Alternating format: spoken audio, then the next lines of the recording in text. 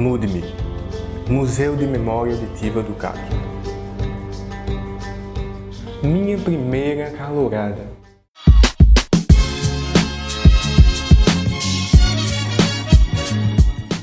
Bom, em 2008 eu estava namorando uma menina, né?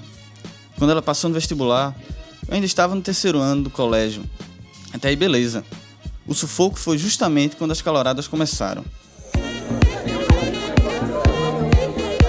Minha namorada entrou no primeiro período, né? Até que um dia ela me avisa que vai para uma calourada, no CAC. Eu, na minha inocência de menino de colégio, fiquei de boa, tá tranquilo. Tão de boa que fui fazer uma surpresa para ela. Resolvi ir na calourada e não contar para ela que ia. Nem pensei na decepção que ia rolar. Enfim, chegando lá, começo a procurar minha namorada e tal. Quando finalmente achei, tava ela lá, agarrada com outro boyzinho. Fiquei sem acreditar na merda que tava acontecendo.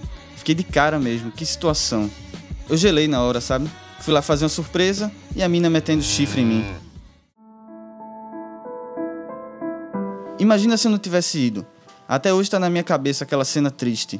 Será que ela teria me contado caso eu não fosse? Bom, depois disso, a gente acabou, claro, né? E quando finalmente entrei na universidade, passei a frequentar outras calouradas, sabe? Comecei a encher a cara mesmo, para esquecer essa história. Claramente não consegui, né? Mas a primeira calourada não sai da minha cabeça, velho. Mesmo agora, já no mestrado, toda vez que vou no jardim do CAC, me lembro da bendita cena.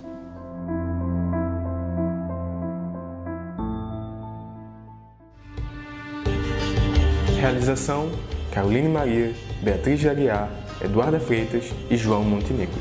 Trabalhos técnicos: Felipe Peixoto, Ariel Maciel, João Lucas França e Mirela Neves. Música: Outro, de Ivan Tegube. Supervisão: Raudiane Pereira. Esta é uma produção dos alunos de Rádio, TV e Internet da Universidade Federal de Pernambuco.